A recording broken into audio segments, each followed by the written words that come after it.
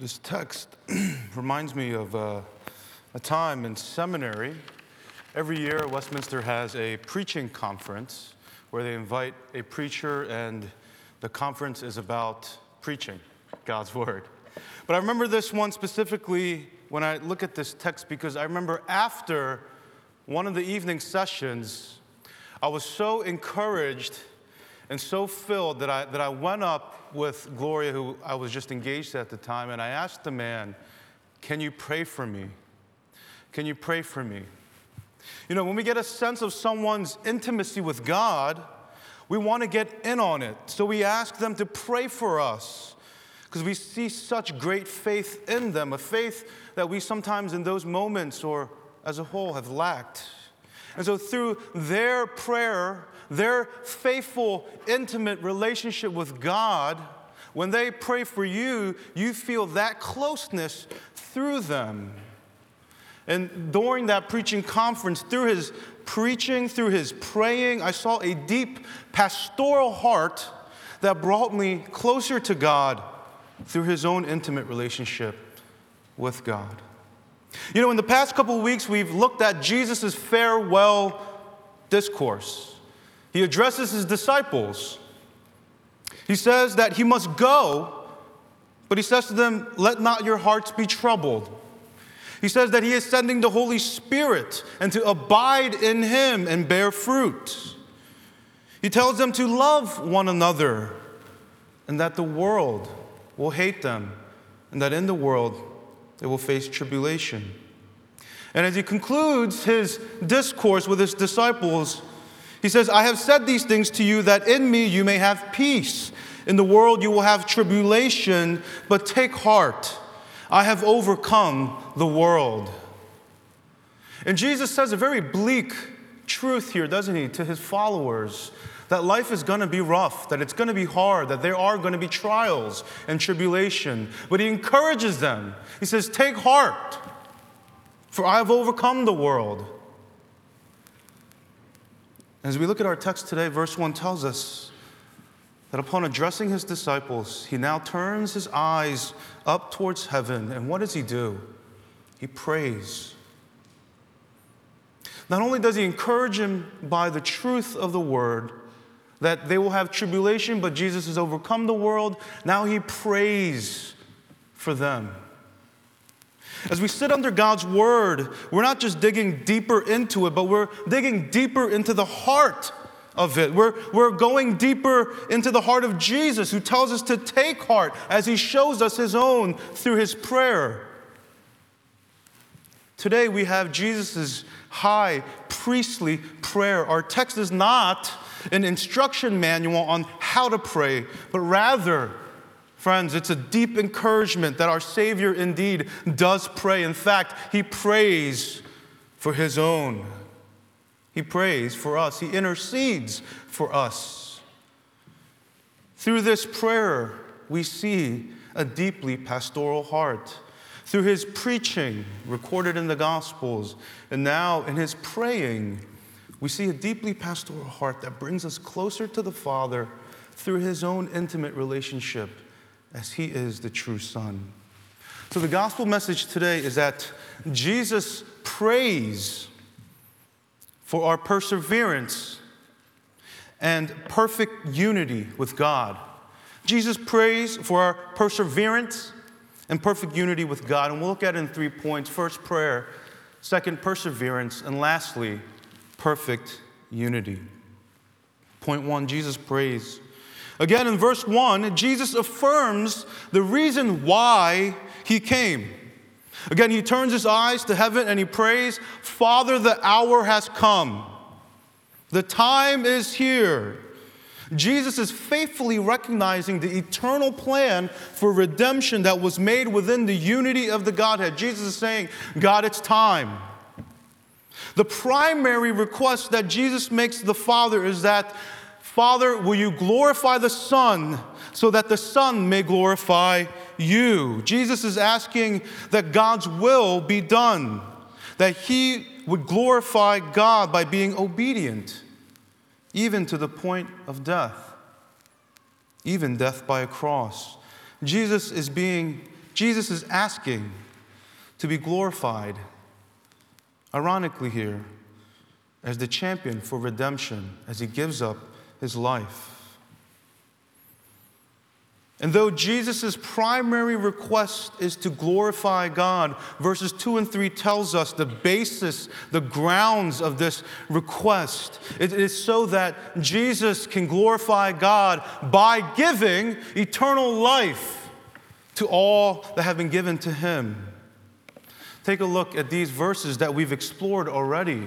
John 6, and this is the will of him who sent me, that I should lose nothing of all that he has given me, but raise it up on the last day, that he will lose not one person that has been given to him. John 6:44, no one can come to me unless the Father who sent me draws him, and I'll raise him up on the last day. John 10, I am the good shepherd. I know my own, and my own know me. Just as the Father knows me, and I know the Father, and I lay down my life for the sheep. Jesus asks to be glorified so that he can give eternal life to those the Father has entrusted to him. That those who were lost would be found, and that they would know the true God by way of Jesus' own mediation as a priest. This is what ultimately glorifies the Father. This is Jesus' desire, to glorify God by giving eternal life to all whom have been called in him. That is why in verse 4, Jesus says, I have glorified you on earth, having accomplished the work that you have gave me to do. Jesus has glorified God by making him known through his public ministry, ultimately climaxing at the cross, where we see God's justice for sin and love for sinners. Jesus speaks of this future work of the cross as if it is already done, to show that his will is the same as the Father's. So he prays, let this be done. Glorify your Son.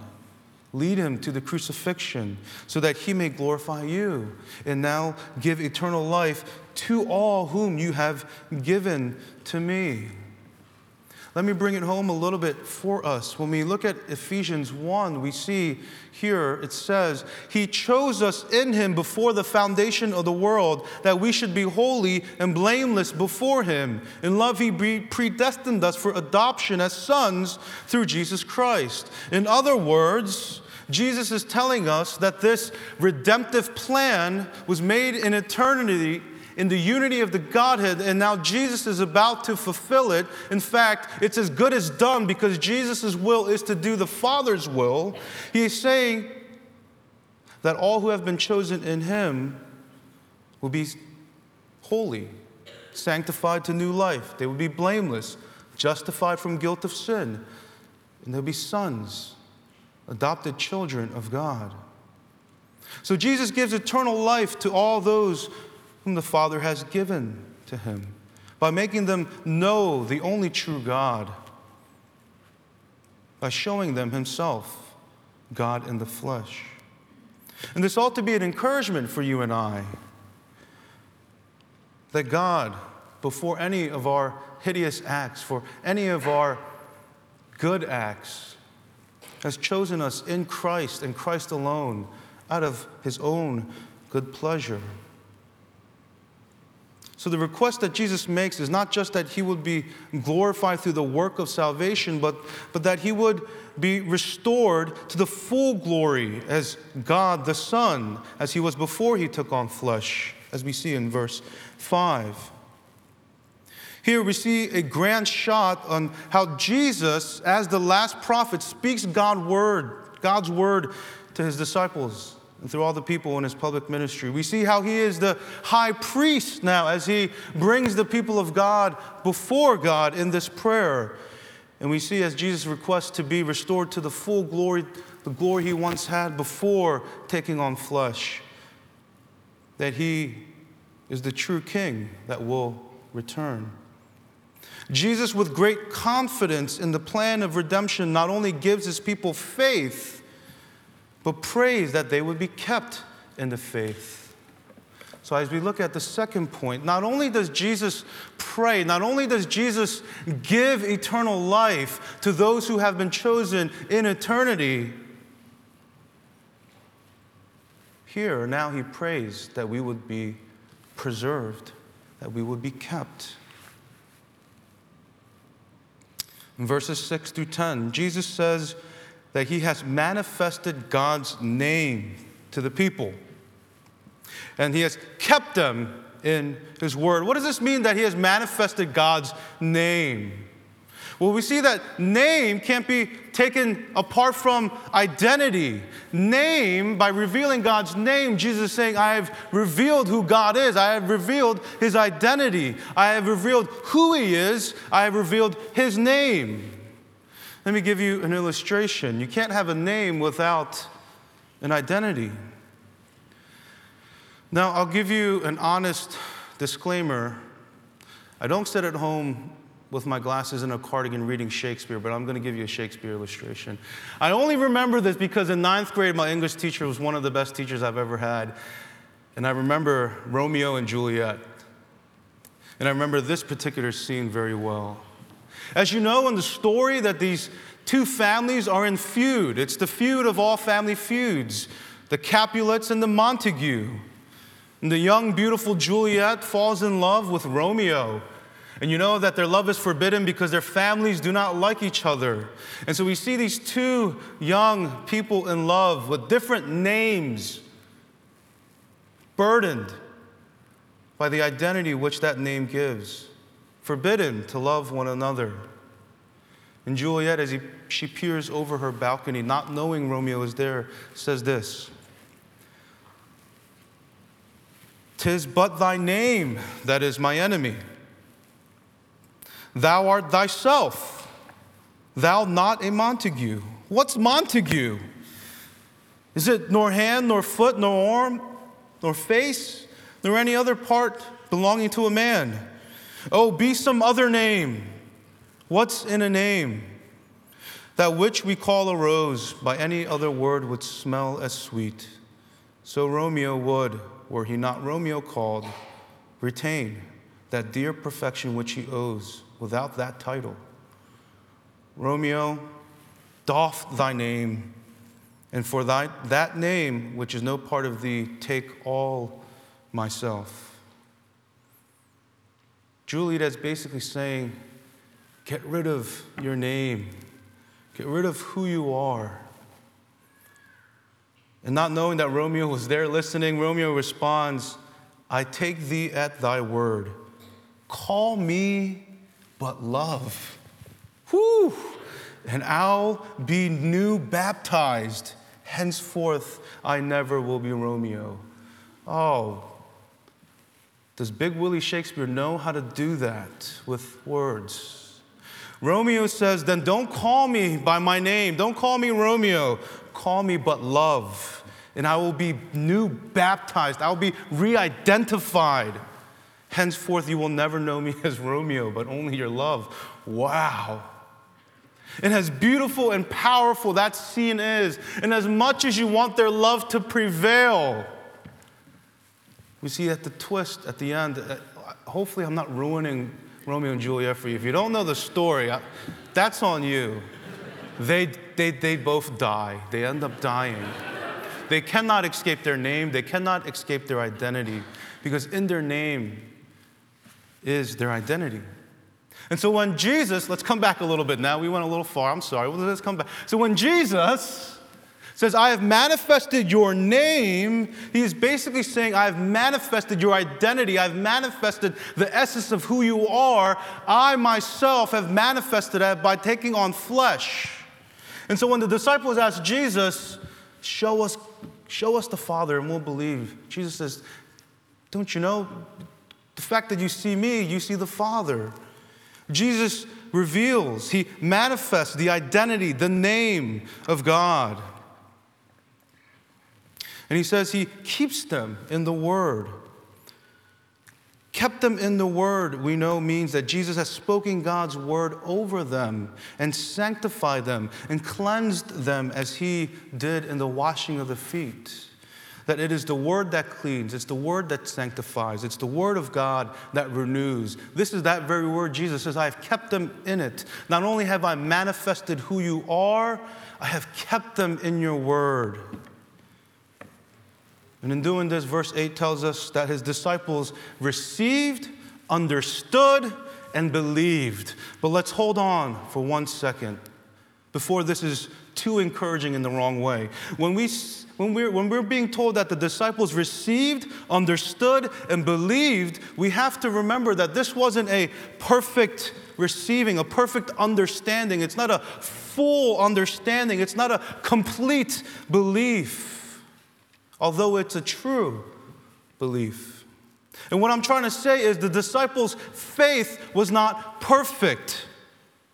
They received what Jesus gave. They understood in part, but the Holy Spirit has not come yet. And they believed as much as they could as the Spirit leads them to. And so what I'm trying to say is that even though their faith is not perfect, because the perfecter of their faith is praying for them, it is encouraging. And Jesus talks about his disciples as if their faith is being perfected. They received it, they understood it, they believed it. As I revealed and manifested your name, as I kept them in your word, they come to know you, the true God. This should be an encouragement to us, because oftentimes you and I, we look at people in the Bible like the disciples, and we see them as these grand hero figures who never stumble and never fail, who had perfect faith, who followed Jesus and never doubted once in their life. But this is not true. If it were, Jesus would not have to pray for them, but he does. He prays for them. We are encouraged here then, as we see our own frailty, that it is not about how strong our faith is, but rather we are made strong by the one we have faith in. Let me say that again. It's not about how strong our faith is. Rather, we are made strong by the one we have faith in. Because disciples of Jesus will face hardship, Jesus says in verse 9, I am praying for them. I am praying for my followers. I am praying for the ones whom I have given your word, whom I have given eternal life. But I am praying for them because they will face tribulation. And so verse 11 through 19 goes on. As Jesus has said it before, he is on his way back to the Father. Even though it's through a cross, we know that Jesus is now, the hour has come for him to finish the work of redemption and be exalted back to where he was. He is on his way back to the Father.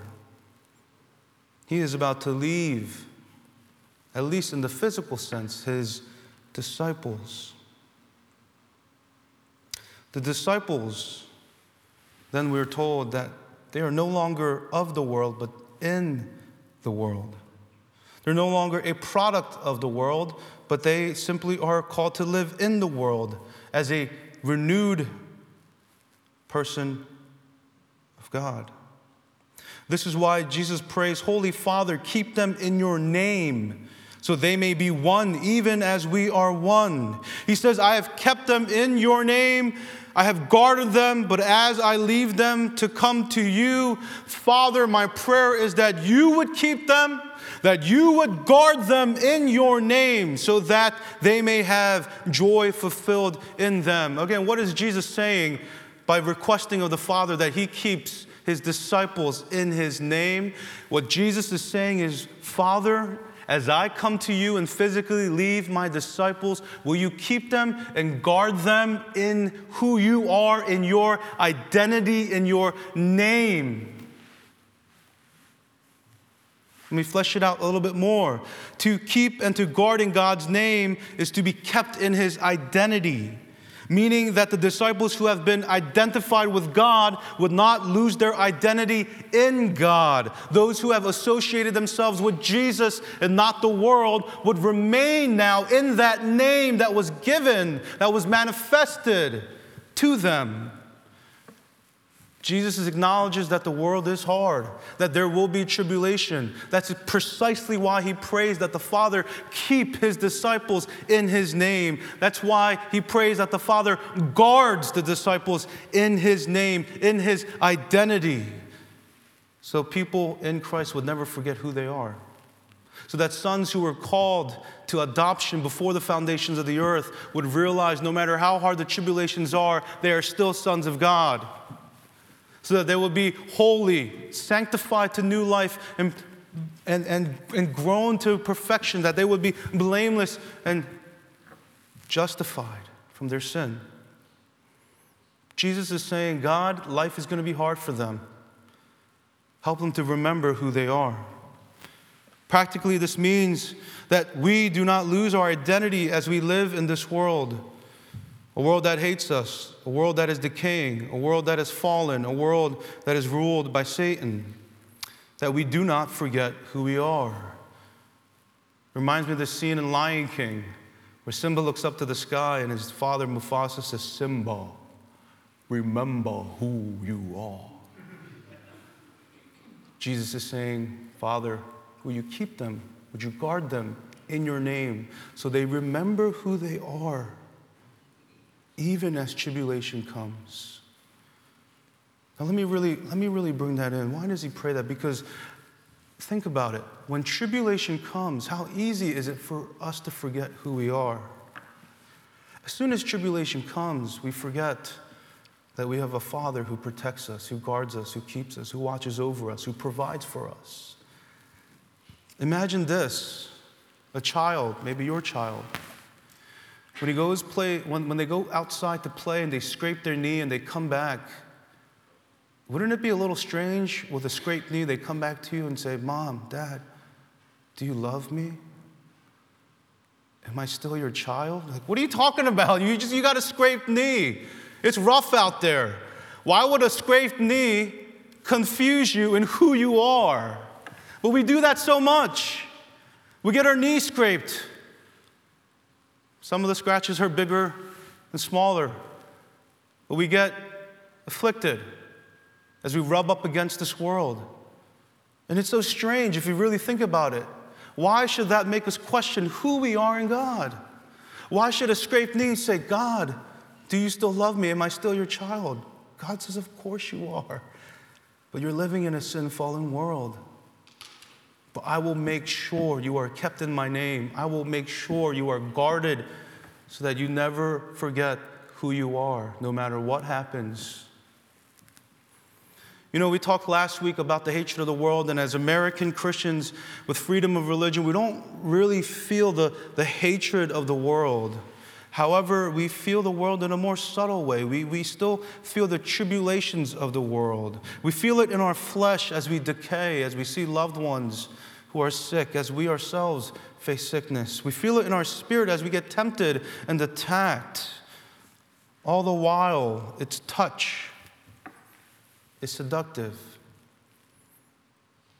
And out of hate, the world actually tries to make us fall in love with it. The world tries to seduce us, not because it loves us, but because it hates us. It hates us because we are one with Jesus, the one who will bring an end to this dying world. Think about how seductive some of the world's lure is. Think about how we are always tempted to assume a new identity. But we're reminded of our identity as a child of God through Jesus Christ. And so Jesus says, Father, will you keep them in their name so they do not forget? And so I want to encourage you, brothers and sisters and friends. I know many of you guys are struggling through afflictions.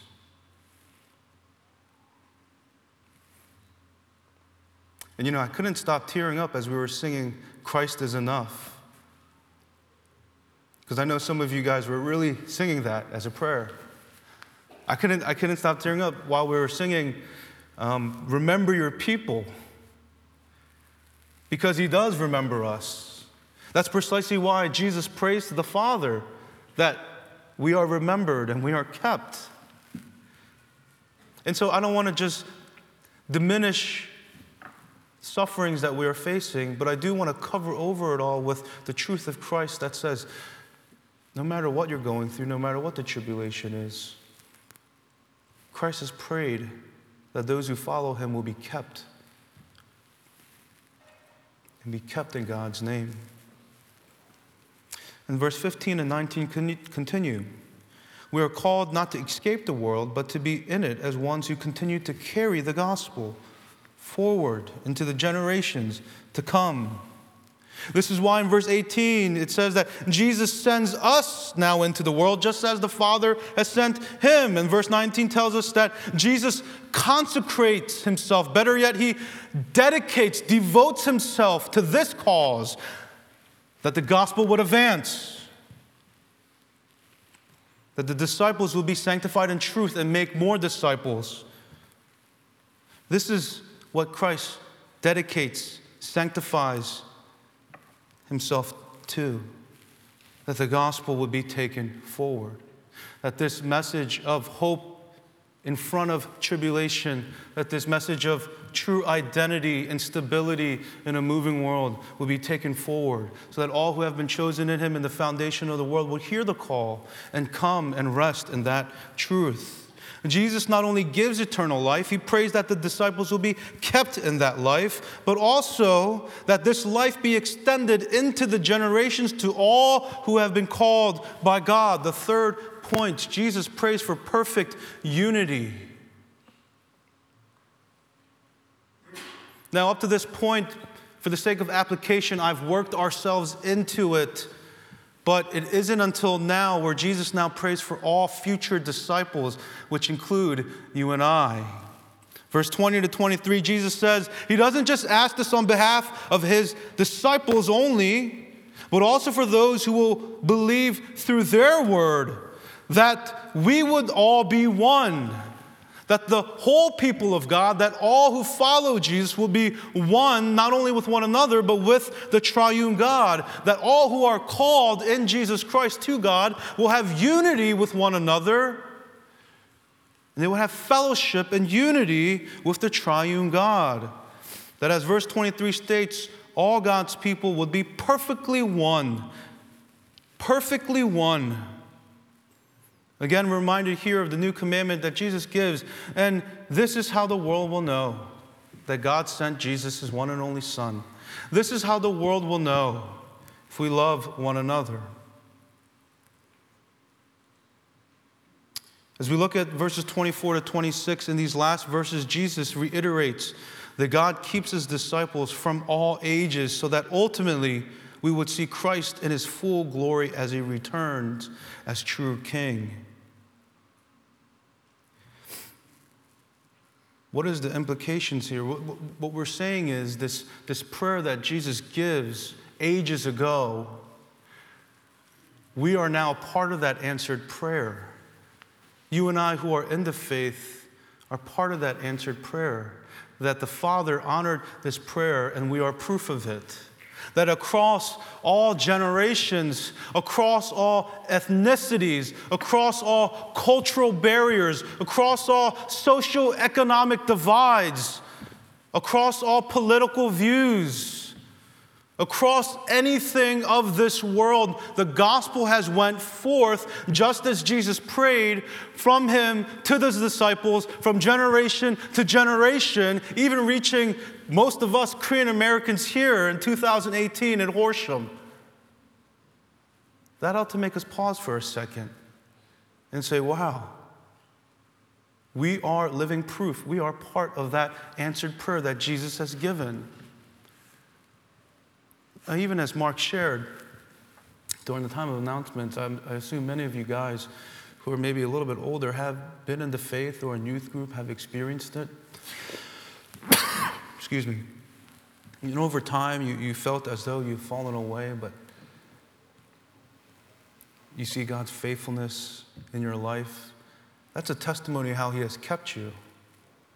Some of you guys who are even in college or young adults, as you look back and you remember some of your circumstances and your hardships, the things that you prayed through, moments where you almost even wanted to give up believing in God. and you see now that he has been faithful, that he has kept you. That's Jesus' prayer here. That not only would his disciples there be kept, but you and I, through all the ages, all who have been called in Jesus, be preserved, be brought into perfect unity with the Father. And as the great high priest who prays this, remember the sermon a couple of weeks ago that he has now blasted, I love that translation, into the heavens. And we have a great high priest who can sympathize with our weaknesses, who intercedes for us. This prayer, this interceding, in some ways is still going on. And so as we actively struggle and face tribulations here and now and still, be encouraged, brothers and sisters, be encouraged that Jesus continues to intercede for us, that we will be kept in his name. So the gospel message today is that Jesus prays for our perseverance and perfect unity with God. Let's pray.